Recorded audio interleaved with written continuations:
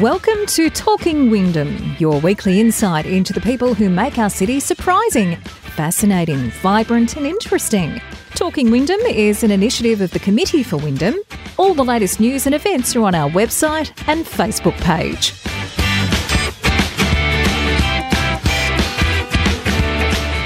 G'day and welcome to another edition of the Talking Wyndham podcast. My name's Kevin Hillier. Here, of course, with thanks to the Committee for Wyndham. And you can check out all the details of exciting programs that they've got coming up on the website and also on the Facebook page. But today we're heading to Victoria University once again, a great organisation, a great learning facility in the West, and has been doing it for over 100 years, so they do know what they're doing. And today we'll meet Trish McCluskey, who's the Pro Vice-Chancellor for Learning and Teaching at Victoria University. And if you want to know more about what's going on at Victoria University, after this chat, by all means, jump on the website, just Google Vic University, and you'll find out all the details of everything that's coming up. But to tell us all about what's going on, what they've been doing, what they've been up to, and some unbelievably great initiatives that they've come up with, let's meet Trish McCluskey, the Pro Vice-Chancellor for Learning and Teaching.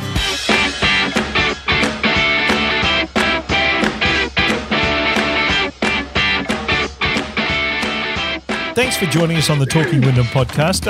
What sort of effect has the lockdown had on you personally? First up, Trish. Look, I'm a very social person, so therefore I thrive on connection and being with people, and I can pick up a lot of sort of non-verbal cues, and there's so much communication can happen whenever you're face-to-face with people. And unfortunately, that's all been cut off.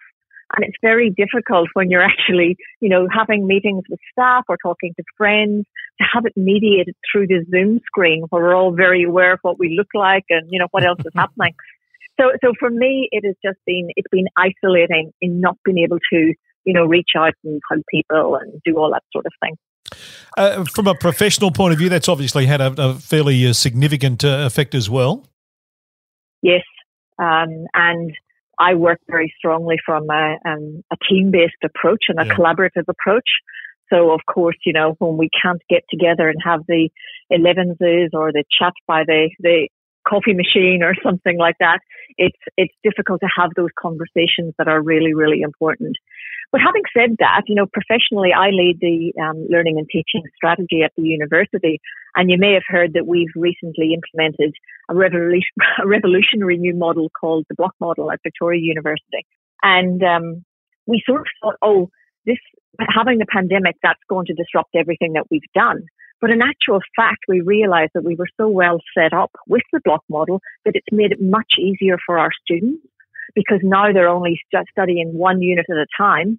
And that's so much easier to do online than trying to navigate 4 units, which happens at most other universities. So tell us a little about the thinking behind coming up with the block model and what its practical usages are. Well, the block model, we were looking for a solution because one of the issues we had at Victoria University, being in the west of Melbourne, the majority of our students were first in family, first-time learners, what we call non-traditional learners, but increasingly being known now as a new majority. So a lot of our students didn't have the cultural capital or the educational capital to succeed at university. So therefore they got in, first year and either dropped out because they couldn't stick the pace or hadn't learned how to learn or didn't have the support from home to ensure they were successful, or were juggling multiple other priorities like family, jobs, sports, all of those things. So we did some digging around and had a think about, why do we do this? Why do we do 4 subjects at a time over a semester that abruptly ends at 12 weeks, and then you have 4 big exams or big terminal assessments to hand in? So we came across a model that was being delivered in the US, Canada, and Sweden, and it was called the block model. And basically what they did was they took 1 unit at a time, and students attend campus or attend class for 4 weeks, 3 days per week at fixed times, and study 1 unit in a small class with 1 teacher, 1 academic. So therefore, the support they get in terms of being able to form networks with students, it's quite daunting when you start university and you're in a big lecture theatre full of a couple of hundred students asking a question or making friends. So having small classes, which was like 30 students, they were able to know and be known in that group. And that's all they were focusing on was that one subject for 4 weeks. So they weren't rushing out of their class and going off to think of another subject and meet different people. So the students quickly got into, what we found whenever we went to visit some of these universities is that students really liked it. They told us that. So we thought, there's something here, let's try that. So we rolled the block model out for our first year intake because that was the idea. The idea is if we get students to succeed in the first year of study, then they will stay. They will stay and they will go on to succeed once they've learned how to learn and learned how to, navigate the university and all of the complexities. Was the way that we structure that based on the fact that we need to be multitasking and we think that we also need to be multi-learning? Is that the sort of... Well, that's one of the criticisms we've had is that all students, when they go out into the real world, need to multitask. So they don't just do one thing at a time. And my comeback always is the students who we have are already multitasking. Most students nowadays have to do 2-3 jobs to support themselves and their families. Or we have a lot more adult, mature students who are navigating or balancing caring for children, caring for family members, that sort of thing. So I think that multitasking issue really isn't an issue. And this works for the students who we have. So nobody knows where the 4 subjects at a time came from. It is such an old traditional way of doing university. And universities haven't changed at the same pace that society has changed. So we thought, well, why not just, break it? Let's try something new.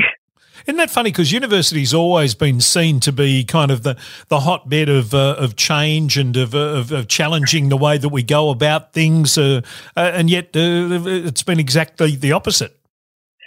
I think, research or universities have got 2 functions. There's learning, teaching, and research are the 2 predominant offerings that they have or ways of engaging with society and the community. So when there are lots of great ideas come out of universities in terms of research. We discover things, we develop experiments and come up with solutions to problems. But learning and teaching has always been the same. It's just you have 2 semesters a year, you do 4 subjects in a semester, you finish off with an exam, you get a grade, and then you go on to the next thing. Whereas learning now is so much more connected and so much more embedded. You don't learn in isolation. Traditionally, universities had students would come into the hallowed halls and sit at the feet of the professor, because there was such a scarcity of books. So a lot of the knowledge and the information sat with the libraries and the scholars in the universities.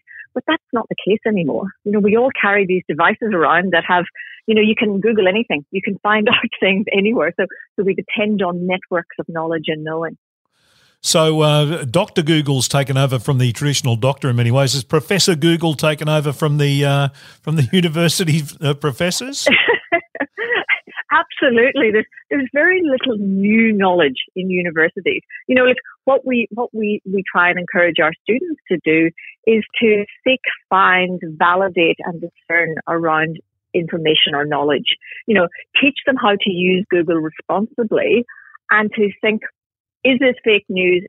How do I validate this information? So check it from a number of points. So being able to use Google in that way in itself is a skill and a new way of knowing. But we don't tend to teach that to students at university. You mentioned you don't learn in isolation. Has COVID-19 and what's happened to us in the last 6 months changed that's now become something you have to do?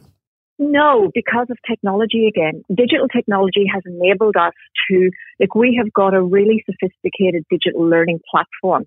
And what we had done whenever we introduced the block model, where students came in 3 mornings or 3 days a week, was they had access to a digital learning platform where all of their learning resources were stored. There were lots of pre-class activities, in-class activities, and post-class activities.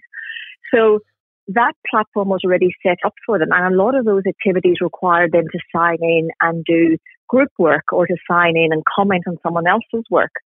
So all that's happened now, well, especially at VU, I can't speak for other universities, but all that's happened now is that we've moved into a remote environment. So the physical classroom, which had been a collaborative experience with students sitting around in groups rather than facing the front, the classroom has now been replaced with what we call the virtual classroom.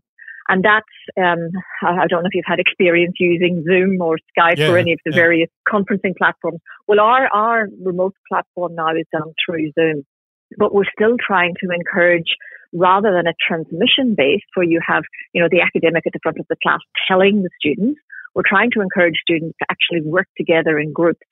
So there's a facility in there where you can, put students into breakout rooms, give them a task to work on together, give them a problem, and then bring them back and have discussions on it.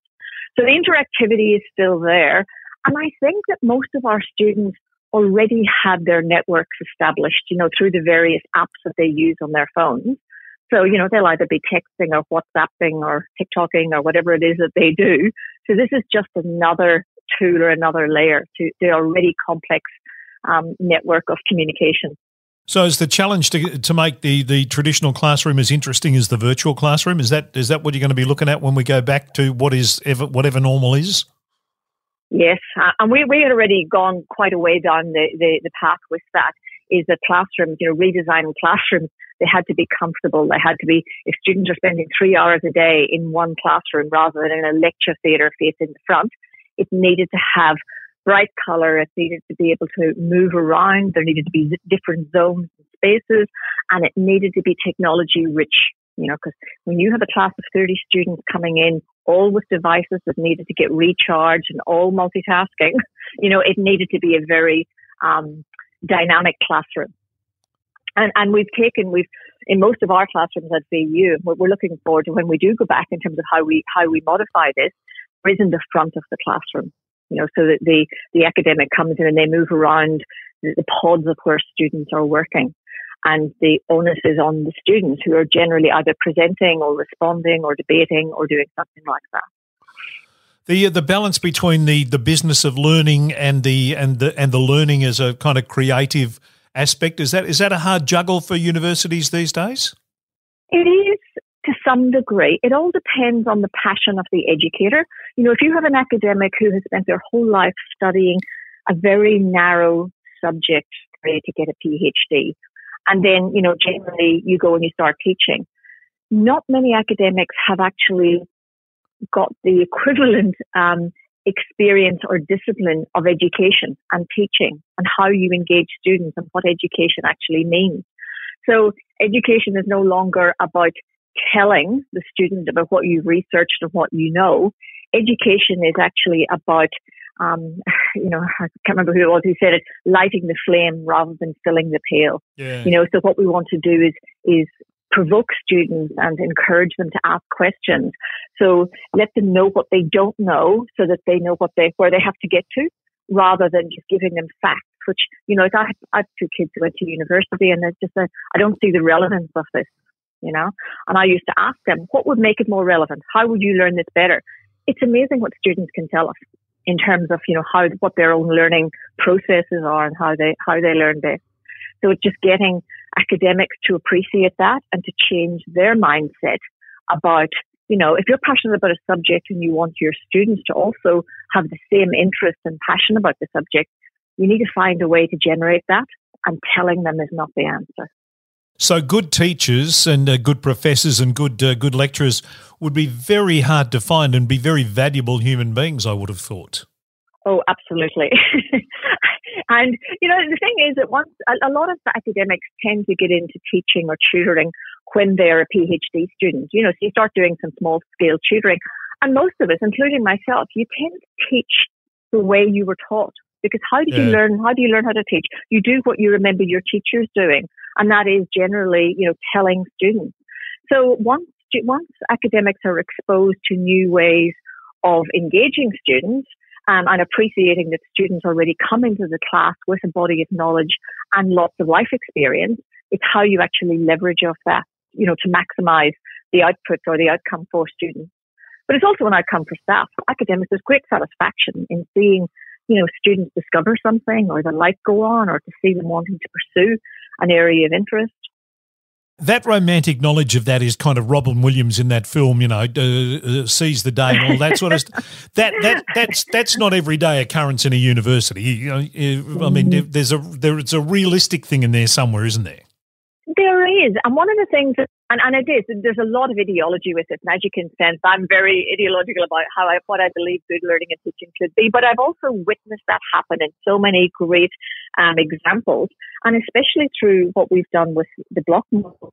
And one of the things that we do is that we've taken every single unit in the university and repackaged it from a 12-week unit into a 4-week, more interactive, dynamic unit. Wow. Now, the process of doing that's been a lot of work.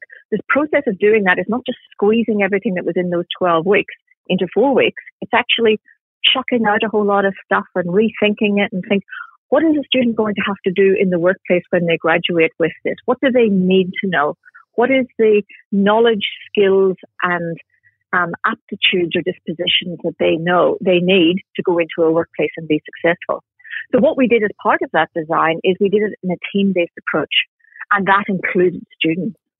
There's nothing more sobering for a staff member who thinks that their wonderful 64 slide deck PowerPoint presented to students is the bee's knees, for a student to come and say, well, if you put that in front of me, I'd probably walk out, or I'd switch off, or I'd turn on, Facebook or something like that. Ouch. So we have a whole program at the U of students as staff, and we employ some of our students, and they have developed the skills because that's knowledge that they have. They know about new ways of engaging. They know about technology. They know about, it comes down a little bit to edutainment, if you think of education.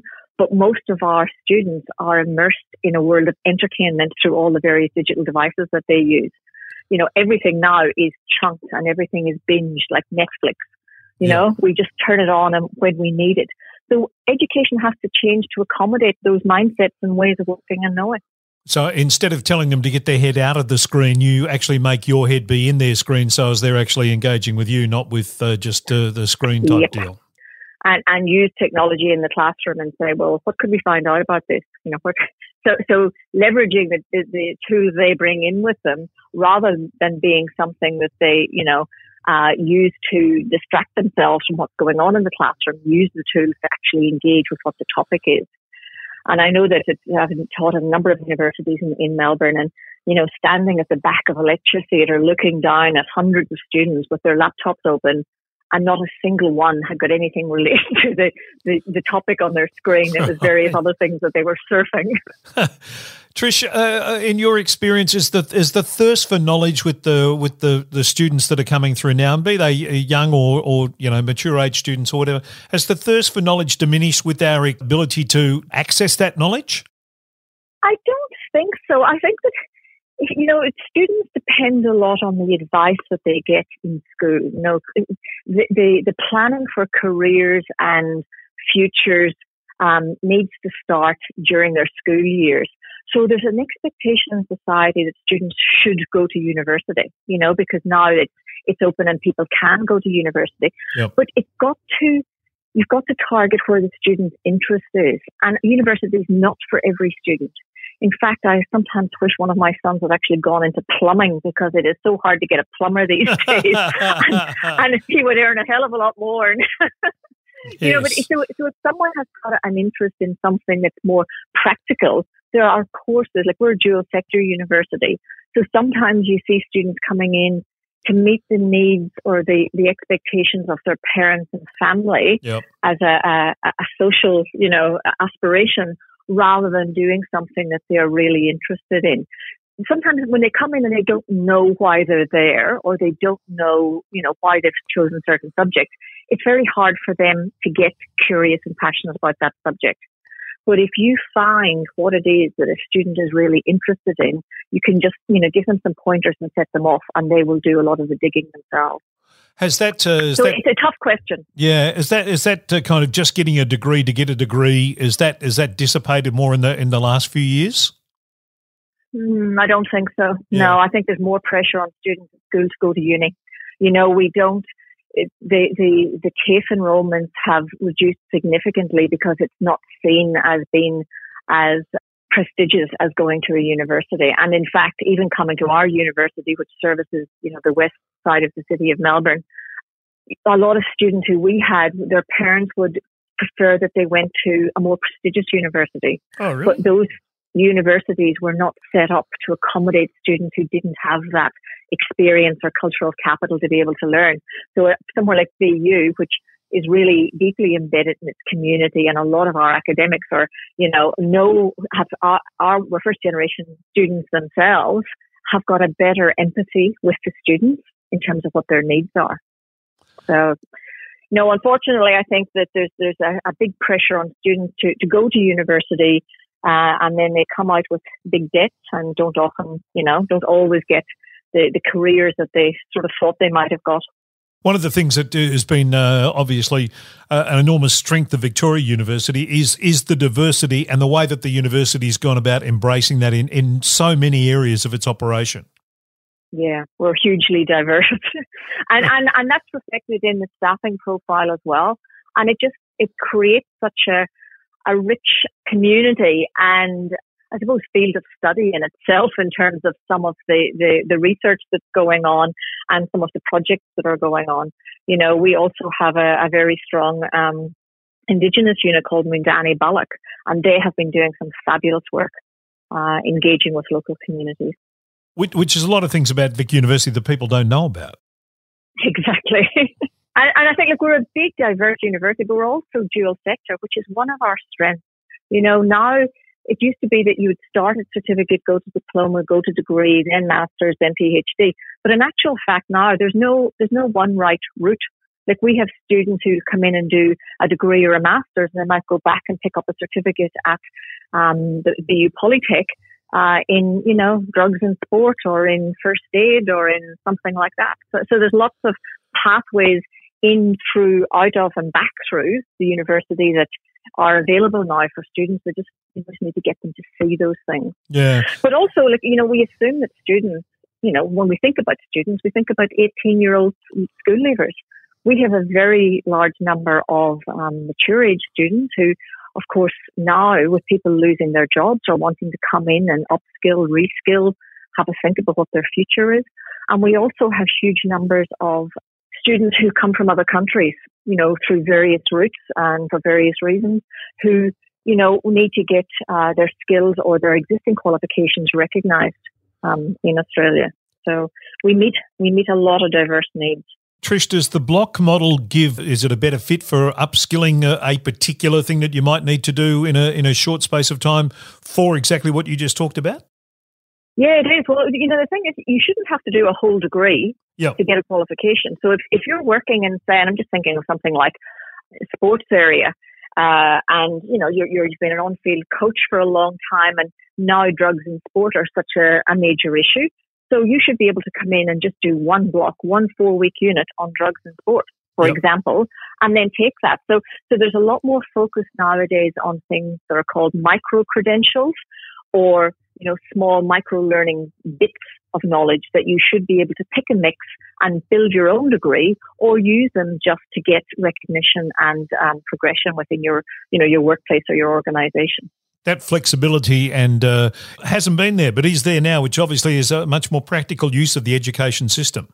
Yes, and you can now come and just do one block at VU. And what we found is that, students will come and do one block, and then they might take off for a block and go get some money, do some work or travel. Or we've got a lot of elite sports people who study at VU because that's one of our flagship courses. So they may come and do one block and then go off and play for a season or go on tour, something like that, and then come back and do another block in the off season.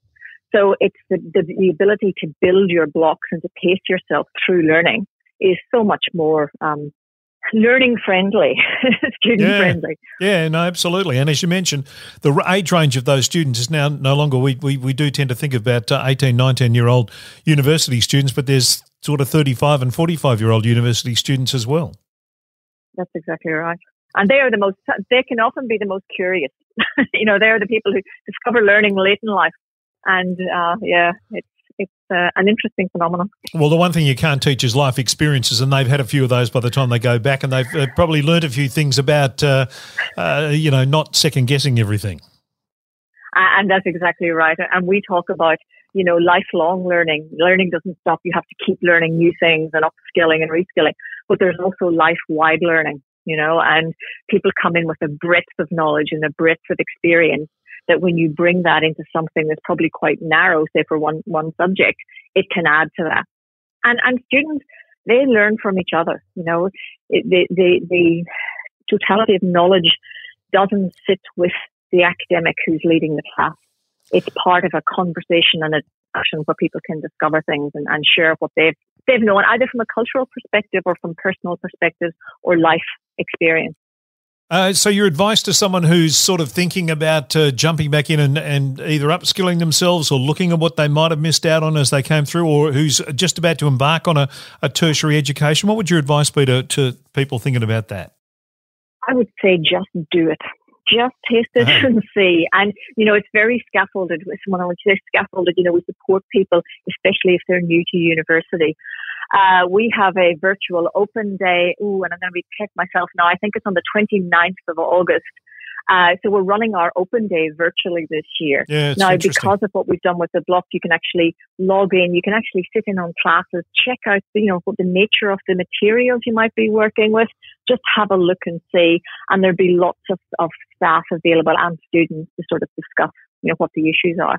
Because most people who haven't had a background in education or haven't had strong school experience, for example, may come with beliefs about themselves and their ability. You know, the people come in and go, oh, I can't do that. I was never good at maths, or I was put down at school, or, you know, things like that. Yeah. So it's about, if someone has an interest, believing in that and saying, how can I turn this into something more positive for my job or for my future?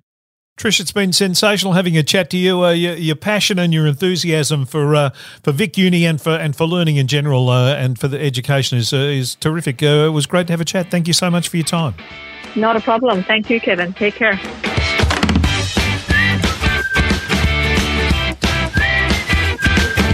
Thanks to Trish for her time. Obviously busy lady and lots to do, as always, at Vic University. And you can check out all the details. She mentioned that virtual open day. All the details of that, of course, are on the website. Just Google Vic University. Jump on the website, have a look. You'll find out all sorts of things about Vic Uni. In fact, they've been around for over 100 years, so they've got a bit of history, and they've obviously got a very bright future as well. An inclusive rather than exclusive organisation, and one that sees diversity as an absolute strength of their organisation. They embrace that. They're committed to providing accessible education. Part of their mantra is improving planetary health and creating healthier, more inclusive societies. So they've got a lot going for them, and you can be part of it. If you want to be part of it, jump on the website and find out all the details of an organisation that is proudly striding into the future on the back of what is an amazing history that they have, and terrific to catch up with Trish today and have a chat. Hope you enjoyed it. I most certainly did. And look forward to your company again on the next Talking Wyndham podcast. Take care. Thanks for listening. Talking Wyndham is an initiative of the Committee for Wyndham. All the latest news and events are on our website and Facebook page.